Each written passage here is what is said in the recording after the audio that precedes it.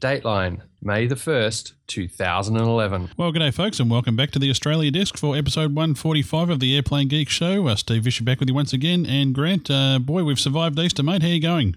Yeah, not too bad, mate. Not too bad. Easter was great. That rabbit stew was great. Delicious. You know, I think I should have warned you before Easter, Grant, that that's not the sort of rabbit we're talking about at Easter time. Oh, okay. I thought it was kind of odd that the stew had little chocolate eggs around the outside of it in a funny basket, but, it still tasted great. Anyone that no chocolate was delivered to my house, and I thought there was just a conspiracy by my wife to make me lose weight. Mate, it's going to take more than that conspiracy because she just keeps cooking great stuff, man. Yeah, absolutely. It's nothing to do with my complete lack of exercise or anything like that. No, not at all. But hey, I think we've got some good exercise, man. It's been 2 weeks since our last Ozdesk, and look at this pile. Look at this, man. The stories are just backing right up. I mean, there's so much to go through. Oh, well, let's run through a few quick ones, and then we'll do a couple of serious ones. Okay, which ones do we want to talk about? How about these couple of guys who flew a single-engine aircraft all the way from the USA to Australia to raise funds for the RFDS? They were trying to repeat Kingsford Smith's flight. Well, I'm guessing they did it in slightly more comfort than Smithy did way back. Yeah, well, they only had one engine, but they had a little bit more comfort in the cabin, I would imagine. But hey, the Kiwis have received the first of their new updated Orions. They're known now as P-3K2s. It's just come back from the US. The remaining Orions will be updated in New Zealand, but serious increase in its capability, and it will allow it to continue flying and servicing the Kiwis' needs for a number of years yet. Also note that 8 of the A-4 Skyhawks are up for tender. 9 are being delivered to museums around New Zealand and 1 in Australia, and the remaining 8, plus a few spare engines and so on, are all going up for tender. Yeah, well, I guess selling all those Skyhawks off will help them pay for those upgrades to the P3s, hey? Yeah, well, it may actually go a little way towards offsetting some of the cost of keeping them in mothballs for so long. But hey, mate, here's one that's interesting for the Yanks. It seems that it's not just the US air traffic controllers that are having fatigue issues. There are fears that Australian air traffic controllers may also be subject to the same problems. So it's not just an American issue. And boy, I tell you what, Grant, speaking of that, I was listening to Charlie on Flight Time Radio, who, of course, for those of you who don't know, is an ex-air traffic controller. And boy, he's got some interesting observations, some quite heartfelt observations about all that sort of stuff, didn't he? Yeah, I don't blame him, mate. I think it would be great to see the senior management at all these organisations like the FAA and Air Services here in Australia work the same kind of shifts as the air traffic controllers, and then see what they say about being fatigued and not having a life. Anyhow, mate, on with other news. We've got the Qantas 787 delivery date is still not yet confirmed. To quote the headline,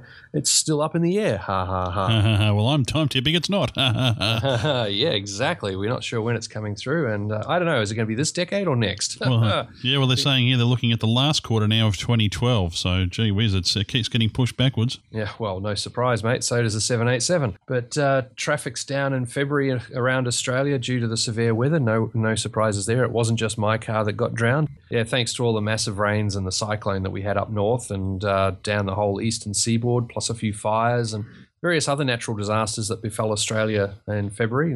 Travel was down, so no surprise there. Mate, one of the things that's going to keep traffic down for Qantas is that Europe is raising concerns about their plans for a Shanghai base. They want to start setting up in Shanghai to have more access to Europe, and the Europeans are going, hang on, that means you're going to bring more boozy Aussies in. Oh, I don't know if this is such a good idea. Yeah, Grant, it's interesting here. It's saying here that this is all part of the Open Skies agreement that the government here is trying to negotiate with Europe, but Qantas chief Alan Joyce has said that the Europeans were asking for changes to the Qantas Sale Act, which of course limits the level of foreign investment in the airline. So, I think there's some pretty heavy politics at stake in that one. Another piece of news that has been raising some heads up everywhere is that Strategic Airlines may be going to the USA. Who? Strategic? Who are they? Yeah, exactly. That's what a lot of people are saying. Strategic Airlines is a group that's slowly been building itself, doing a lot of servicing in the regional areas, doing a lot of mine flying, taking mining staff in and out, and has recently been in and out of the news for flights to Bali, and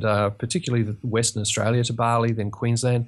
Now they're starting some Melbourne to Bali flights, and the indications are that they've started applying for some access to the US routes, and also they may even change their name. They actually put a press release out this week to that effect, and it was actually Dan that alerted us to that one, so there's kudos there for you, Dan. But it's interesting that Strategic, they don't actually have a huge fleet. I think maybe they have, I know they've got 2 aircraft and maybe 3. Oh, they've got a couple of A320s and a single A330, and they're about to get another A330 as the indication. You think back a few years ago when they introduced Ozjet, and when Ozjet came on stream here in this country, they basically set up a one-class cabin on some rather aged 737s and ran them as an all-business configuration. I wonder if Strategic is looking at trying to tap a similar sort of market, perhaps, or are they going for the leisure market? I think they're going more leisure, mate. Ozjet tried to do the whole top-end leather seats, gorgeous service and everything business end, but they didn't have the aircraft and the frequency to be able to cater to business travellers who need to be able to change their schedules at a drop of a hat. If a businessman needs to delay by 1 hour, Qantas and Virgin, heaps of aircraft.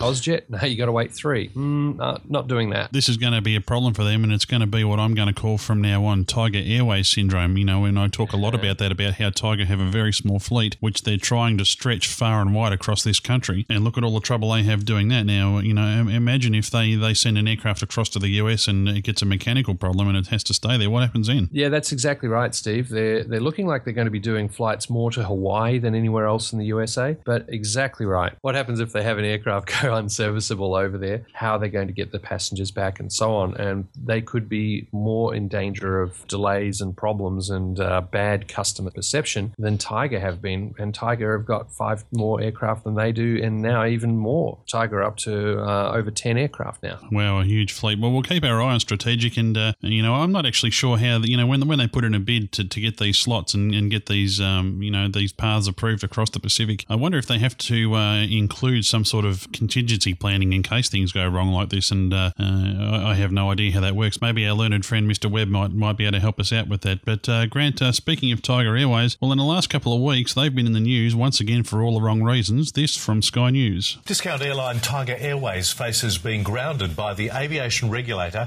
following a series of safety and maintenance breaches. News Limited reports that the Civil Aviation Safety Authority issued Tiger with a show cause notice on March 23 following concerns pilot training standards have slipped and shortcuts have been taken on maintenance and other operations. It's the most serious action taken by the Aviation Authority against a major Australian airline since Ansett was hit by a similar warning in 2001, just months before it went bankrupt.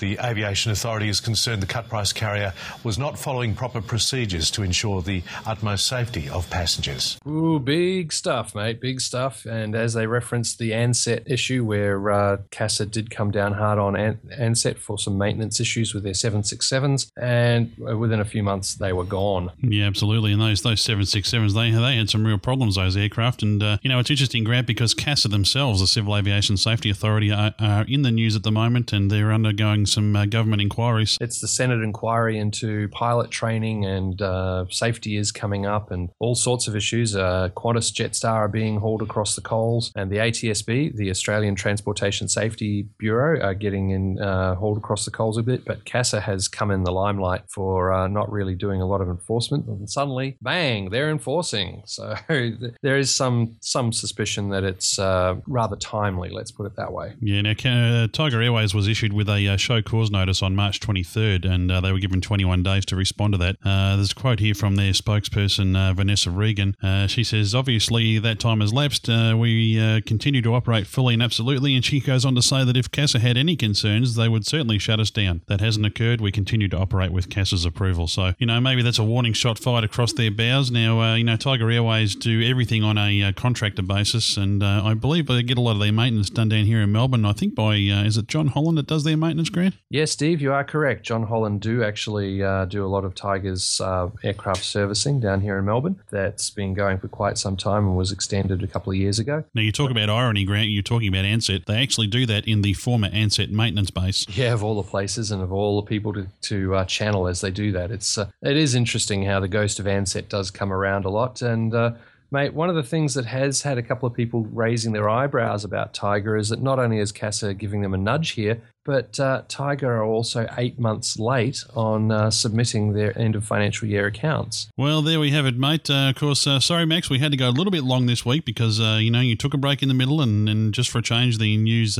banked up, even though Grant and I took a bit of a trip away the last weekend up to Timor and had a great old time up there in the PCDU outside mobile studio. So there we are, a pretty packed week, and there's a lot of stories here that will keep us going for a few more weeks on the Oz Desk. Grant, but before we go, a big shout out to our resident code sharing historian, David Vanderhoof. Happy birthday, mate. Yay! Okay, are we going to do back to him what he does to us? No, I'm not singing anything, but... I will. No. Here we go. Oh, God. My apologies, folks. To you. Happy birthday to you. Happy birthday, dear David. Happy birthday to you. Somebody make it stop. Oh, there we go. Okay. Oh. All right, I need cancelling. Until next week, I'm Steve Vischer. And I'm Grant McCarran. Cheers, folks.